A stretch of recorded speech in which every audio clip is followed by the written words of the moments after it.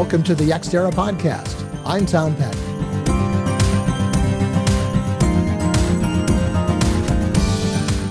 The Xterra mission is to explore and discuss the business of space and its effect on the national and global economy, as well as life on Earth. How does what happens in space affect your life every day? That's what we're exploring on the Xterra website, as well as on this podcast.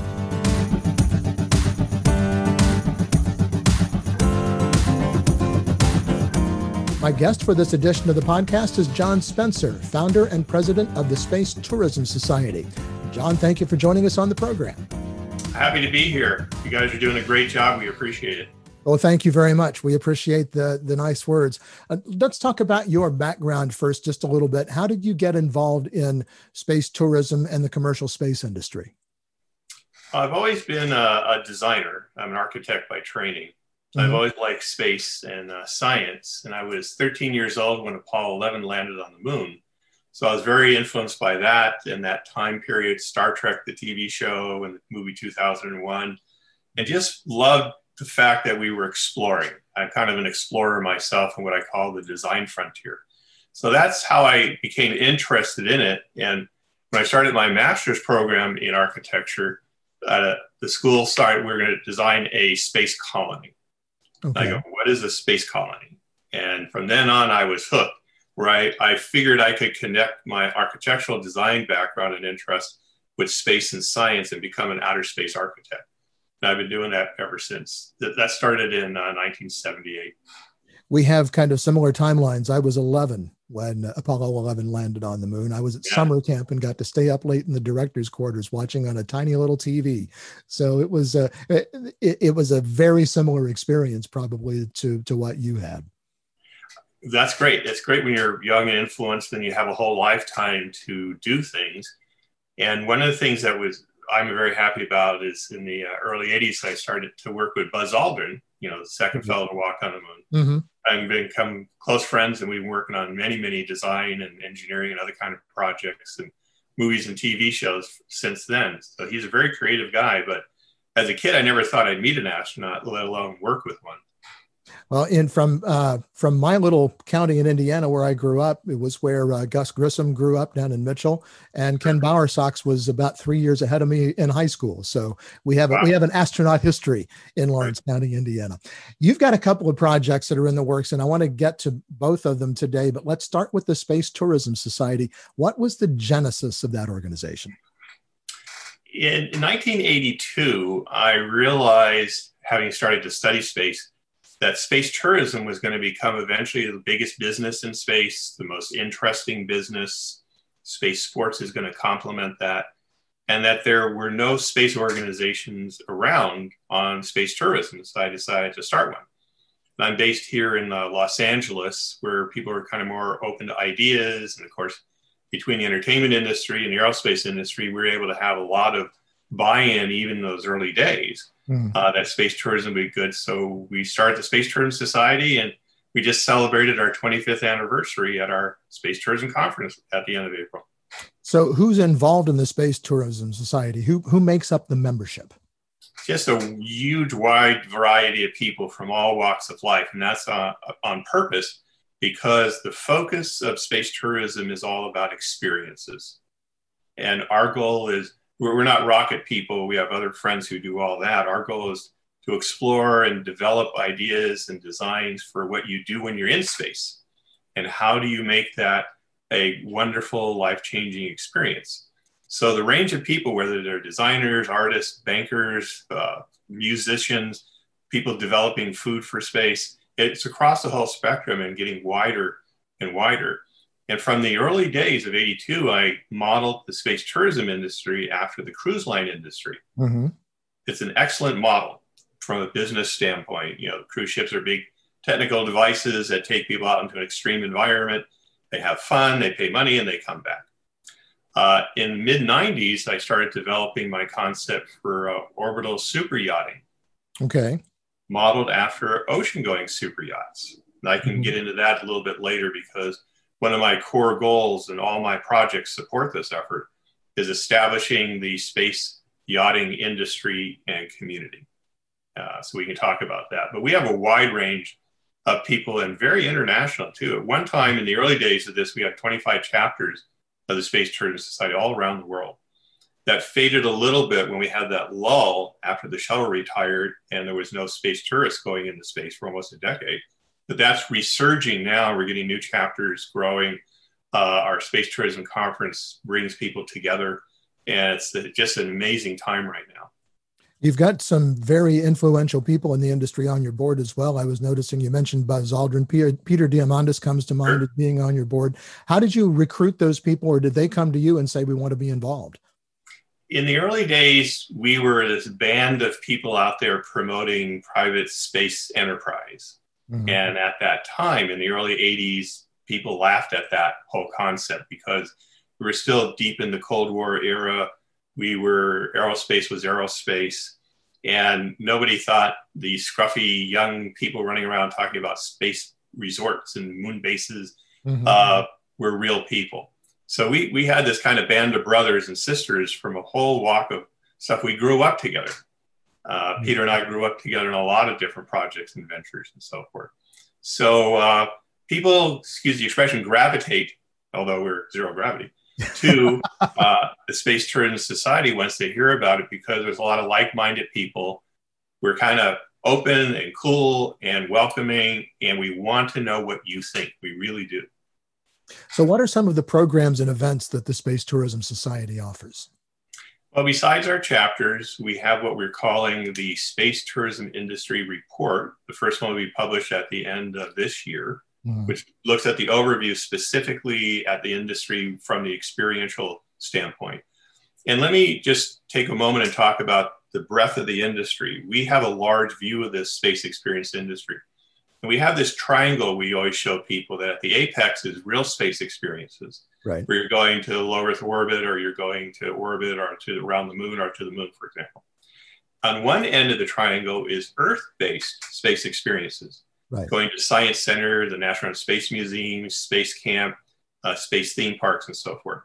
On the opposite end of that triangle is media, space media. So movies, TV, games, virtual worlds, and all that. And there's a synergy between those three core mediums that people experience space: the real space, Earth-based simulation, and media. And that synergy enhances all three of those main mediums.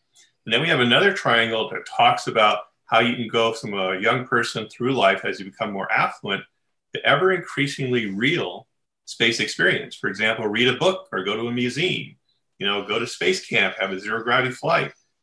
Do a basically suborbital flight, an orbital, and then lunar flight. So as you go through life, you can have ever increasingly real space experiences. So that means this industry has longevity, a scalability, an excitement, a sex appeal to it, where we're garnering more and more corporate sponsors to help us.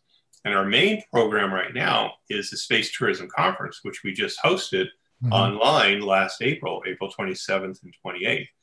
And that is a conference specifically focused on the space tourism industry and experience. That's why it's called the Space Tourism Conference. Hard to miss that one. Go clear.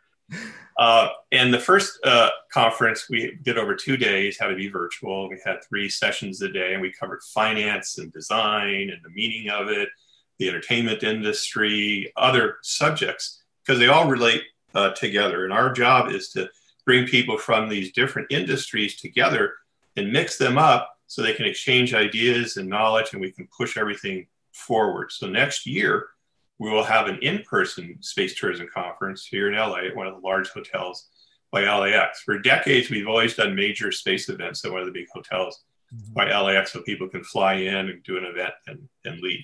So we're very excited about growing the Space Tourism Conference and eventually adding the expo. But in the conference, we have fashion shows with the runways. We have a big award show, Space Tourism Industry Award show. It'll be our 3rd one next year. So it's a great gathering place, and a place of ideas, and a place of networking, and a place to push it all forward. I'll put it on my calendar. Hopefully we can attend. That'd be a lot of fun. I hope you do. Love to. So how do you get people then enthusiastic about space tourism? Because most people see space tourism as you buy an expensive ticket and you get on some kind of a rocket and you go experience space. The cost of that is obviously very high. Excuse me. So how do you get people enthusiastic about space tourism and some of these other venues that you've talked about? Well, most people are internally excited about space and want to have a space experience themselves or even careers in space. Mm-hmm. And one of the big areas we help people with is, in fact, careers in space. Now, most people can't afford $50 million to take a trip to the International Space Station for a week. Right. When they ask me, I can't afford that, I say, well, think about a career in space and work in space. Mm-hmm. People will eventually be working in space at the orbital super yachts, eventually downline orbital cruise ships, lunar resorts. And you need a wide variety of people to people those facilities. Sure. They're all spaceships. Even a moon base is essentially a spaceship on the ground. So there's going to be a wide need for cooks and people to manage the space facilities, to design the space facilities, to maintain them, to build them, to operate them.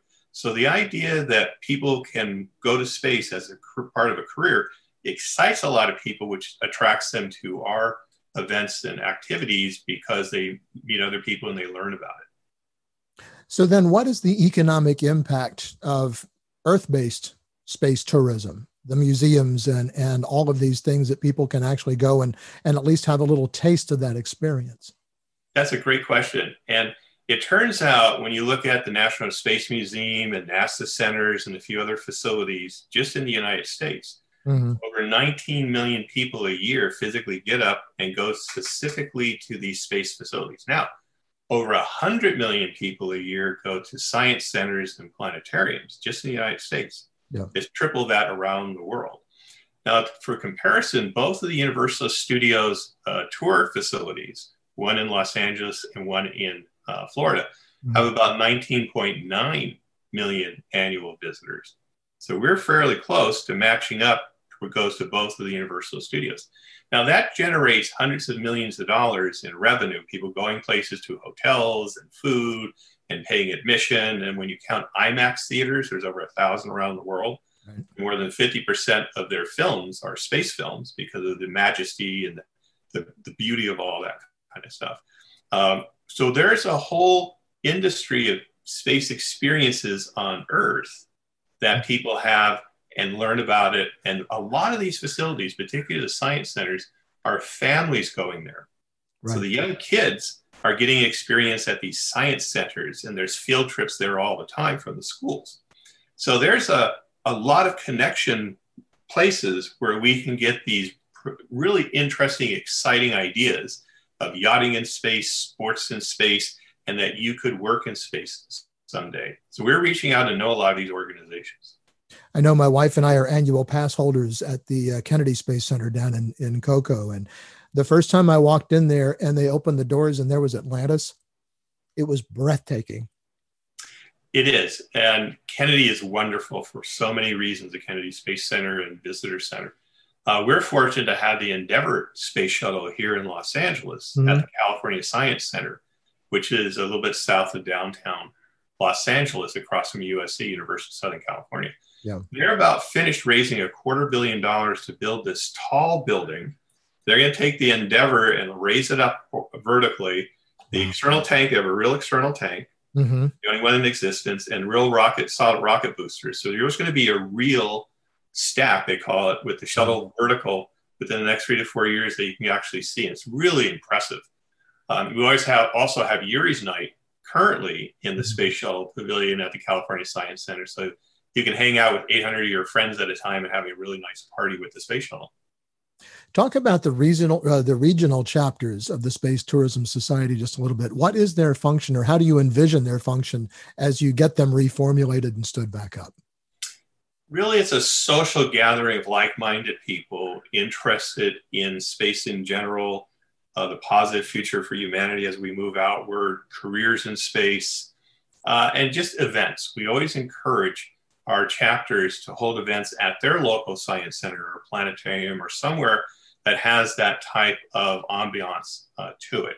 Mm-hmm. So they get together, most of the time it's young people, and a lot of times they've been college students that start chapters at universities or colleges.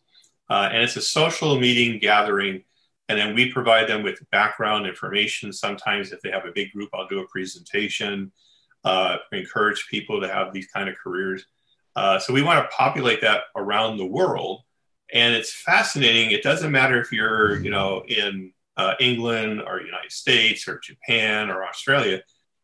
There's a common human interest in exploration and new experiences and doing something novel and exciting. Plus, it's always fun to talk about at parties. So that works out pretty good. It's always a good conversation starter. You're listening to the Xterra podcast. I'm Tom Patton, and my guest is John Spencer, founder and president of the Space Tourism Society. John, let's move on to a couple of these other projects, and I'm going to start with Mars World. What's that? Sure.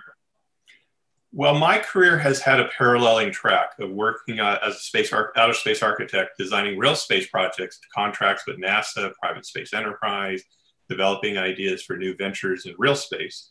In parallel to Earth-based space architecture and design of theme parks, theme resort, visitor centers, I also do a lot of consulting on movies and TV shows that are space future oriented. And I'm part of a group called the Science and Entertainment Exchange. And we're part of the National Academy of Sciences. And our goal is to improve the quality of science in media projects. So movie producers, directors come to the exchange if it's biology, linguistics, space stuff, volcanoes, whatever. And the exchange connects them to experts in those areas so the science is better. Now, Mars World is one of my large-scale real estate projects. I've been designing and building projects around the world that are space-themed. My first project, we got about $200 million with Mitsubishi, and we built a project in the south part of Japan called Space World. Okay. Believe it or not, we had a full-scale space shuttle with the tank and the whole thing, but it was all simulated stuff, all made out of steel. So I've gotten about over $300 million over the years invested in my original concepts and ideas and stuff. So I'm actually a real estate developer, designer, kind of mini investment banker that, because we raise money, and raising money is a whole thing in itself, a whole ecosystem. It's exciting, it's interesting, it's like a treasure hunt. So a number of years ago, I decided with a friend that I wanted to do a larger project. Our project's usually in the hundreds of millions, whatever. And we decided, let's just focus on multi-billion-dollar projects. They're as interesting, if not more so. And there's lots of money out there. You don't raise money for the multi-billion-dollar projects. You get your investment bankers or your other investment groups to just prioritize using it for your stuff.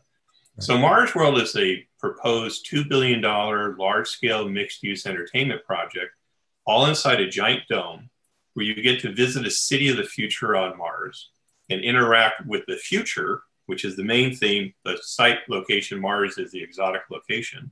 Also, we own the trademark Mars World, so we're building up into a major global trademark and so forth. And our first site is in Las Vegas, but we've been going to China, talking to China. We're going to be doing Saudi Arabia, those kind of things. So these are usually 5-year-long projects when you get the initial go for it for the design, development, construction, training, and so forth. So we hope to build Mars World in Las Vegas, in Orlando, and other places around the world.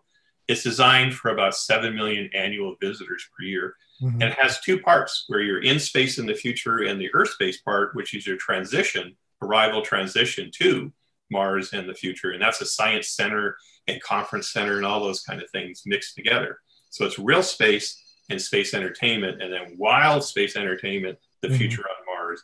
And the big thing is interacting with the Martians, which are our cast members, actors and actresses who portray the very stylish, really good-looking, tall Martians. I was thinking about when I first noticed that in the information that you sent me, and it was outside Las Vegas. Did you select that location because there's kind of a Mars analog to the Nevada desert? No. Okay. There's a whole genesis of how this happened, which I won't get into, but it was more just sex, drugs, rock and roll. And what can you do that's space themed for one of the major casino guys? And we decided, since we came up with something so good, we're going to do it ourselves. So it really, Las Vegas is the perfect place because it has 42 million annual visitors. 22% of that's refreshed people that have never been to Vegas before, first time. Right. There's lots of land in the area. People want to do different, unique kind of things. The city loves new development projects, so we can get bonds for infrastructure. There's a lot of reasons why Las Vegas. is an ideal location for it. It's only an hour flight from Los Angeles too. Right. So it's a really good location. And there are some, back to your question, analogies that water's a big problem. Mm-hmm. It's in the middle of a desert. It gets really hot and really cold. That's why we're all indoors inside of this huge dome, because this is really called an experience park. I actually coined that term in the mid-90s because it's very experiential, not ride so much as places and activities and things to interact with not only our Martian characters, but other people too. So Las Vegas is a really good location. So let's talk a little bit about your space yacht, your cruise ship. What's that project about? Well, I realized everything comes down to how do you finance something. So I have ideas and I want to finance them. So I learned how to do that. And I realized in the mid-90s that eventually there will be orbital cruise ships. So that might be 20, 30 years from now. What could happen earlier and why? So cruise ships are built to do a general funding, get revenue and profit, all that kind of stuff. But if you look at ocean yachts, particularly the super yachts, they operate in an entirely different system. They're not cash profit oriented. They're social profit oriented. They exist for pride, prestige, social standing, branding, gifting, all of those kind of things. And these mega yachts, some of them, there are 4 in the ocean right now that cost $1 billion plus to design and build. They cost hundreds of millions of dollars a year. So these are owned by the richest corporation, richest families, richest individuals in the world. But once you have a super yacht, and even if it's a giant mega yacht, the next guy is going to have a bigger one with more toys, helicopters, submarines, artwork, all that kind of stuff. So what's new? What's different? Well, I'm pitching the idea of an orbital super yacht modeled after Paul Allen's ocean super yacht, that you could be the first person ever to own and operate an orbital super yacht. And so I've designed a real spaceship that is a yacht. It's a very beautiful ship on purpose and so forth. And to people with that kind of magnitude of ego and social standing and wanting to beat out everybody else, the idea you're the Neil Armstrong of orbital super yachting is pretty interesting. And I deal with billionaires because of investment stuff we do. So my main goal with all my projects, and even the Space Tourism Society, is to establish the space yachting industry and community, and to build that into a vibrant orbital and eventually going around the moon and yacht racing like the America's Cup. So we'll need lots of people to assemble and man and operate these things. There's whole stories about chefs on super yachts and how the billionaires steal each other's chefs because they want the finest food. But same thing is going to happen now. If you have yachts, you have to have a yacht club in orbit to do the servicing. You have to have a space guard service like the Coast Guard service. So you have to have a reason for an infrastructure to grow on this area.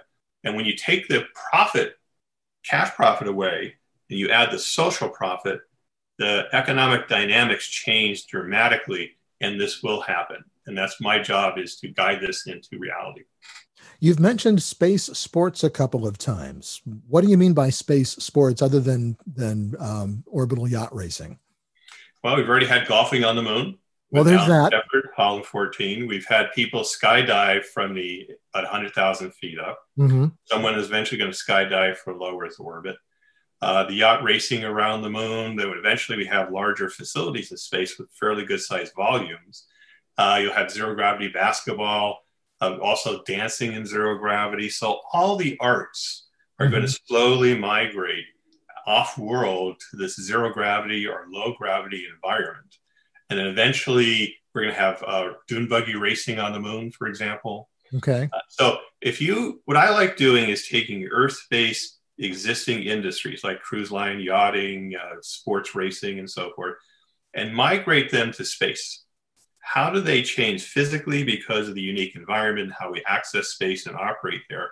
But for the same reason they exist on Earth, they can exist off-world, in a lot of ways refresh themselves for something new and dynamic and exciting.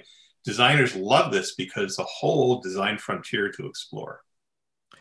Let's bring that a little bit back down to earth and talk about how space tourism fits into the spectrum of the new space economy.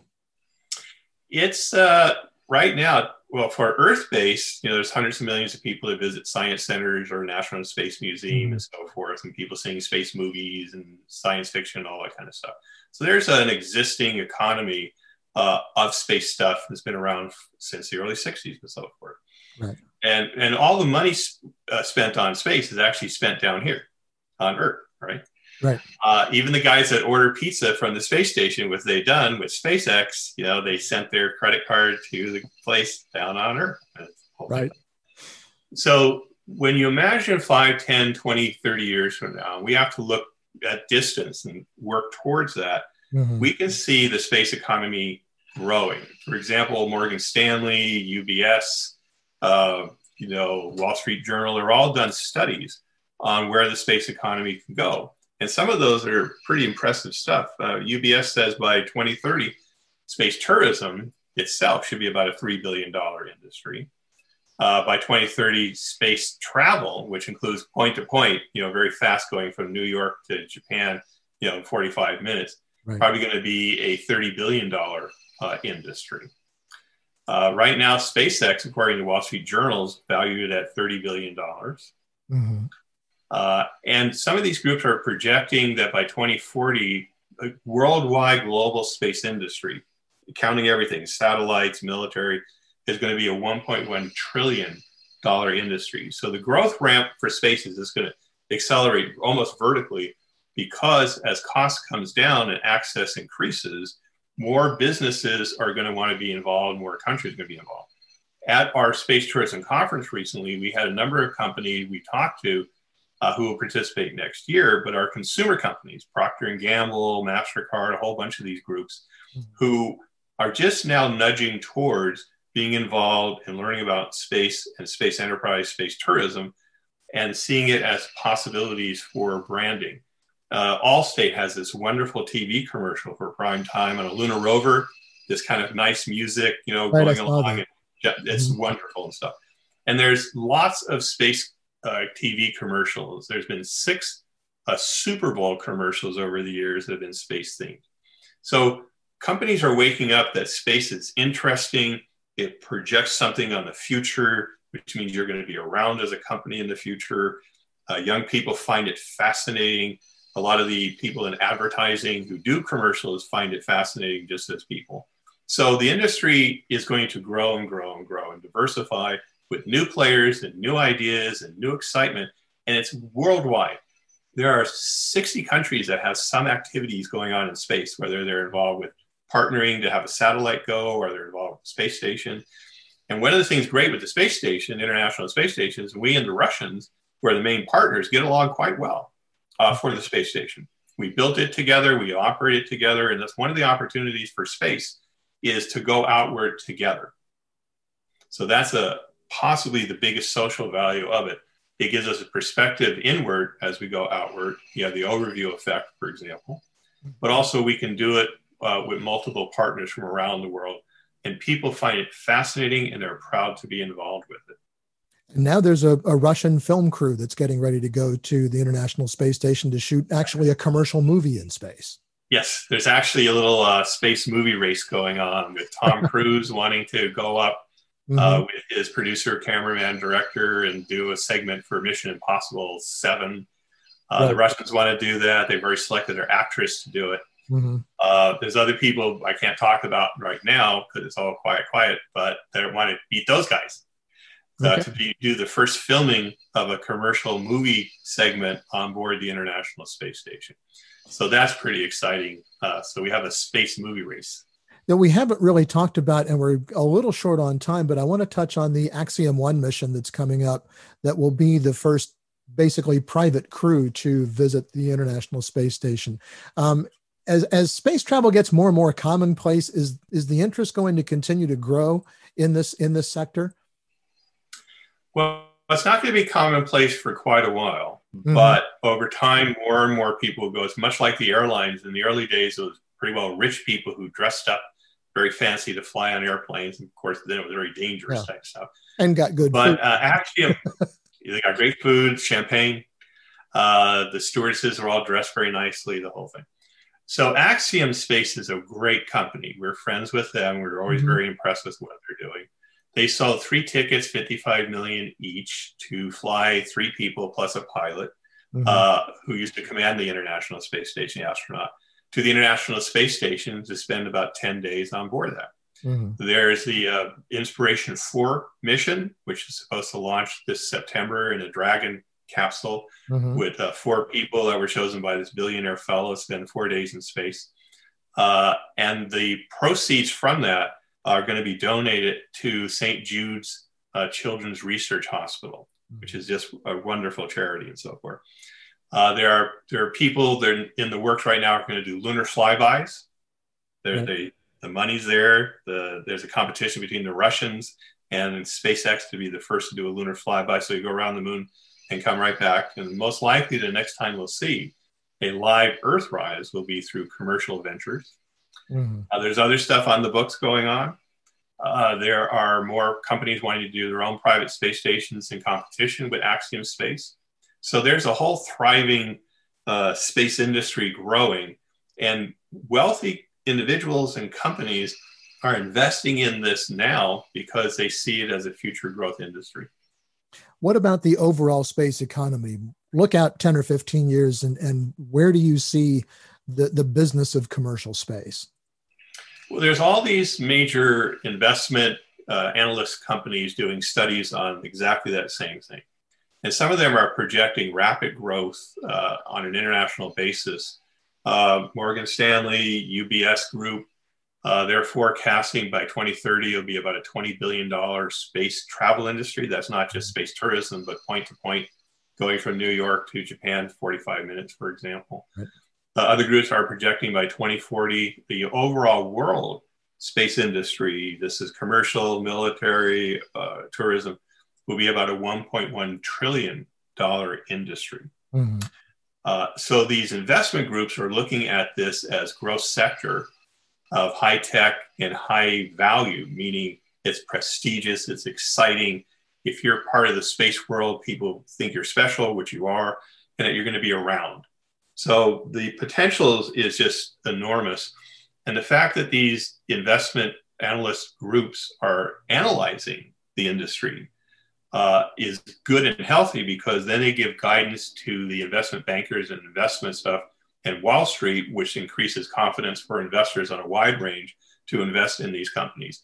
It turns out, Virgin Galactic was the first space travel company to go public. So they actually were selling stock and stuff. Right. And what's fascinating is when I talk to people in the business world and the finance world, one of the key things I tell them is that the 2 richest men in the world right now, Jeff Bezos and Elon Musk, both started rocket companies, and they are both dedicated to the development of space for all humankind. And they're the richest guys in the world. And they've both been relatively successful at it. Yes. Yeah. Elon has done an amazing job. I'll never forget when he flew his Tesla on a Falcon Heavy, and here's the Tesla with the mannequin in it. That was just great. It was also like, screw you, Boeing type thing. Great backstories on all that. Absolutely. But Boeing's doing a good job with their Starliner. It's called a Starliner capsule. They're getting into the liner stuff. So when you say the 2 richest guys in the world have rocket companies that are dedicated to space, the finance guys go, tell me more. And that's what you want. We want them to ask you to tell them more. Absolutely. John, we're going to have to leave it there. Thank you so much for being my guest today, and we'll look forward to following your projects and hopefully talking again in the future. Love to, and thank you for doing this. Enjoyed it. John Spencer is founder and president of the Space Tourism Society, among other things. That is going to do it for this edition of the Xterra podcast. Find us on the web at xterrajsc.com, and be sure to connect with us on LinkedIn and follow us on Twitter at xterrajsc. Until next time, I'm Tom Patton. Thanks for listening.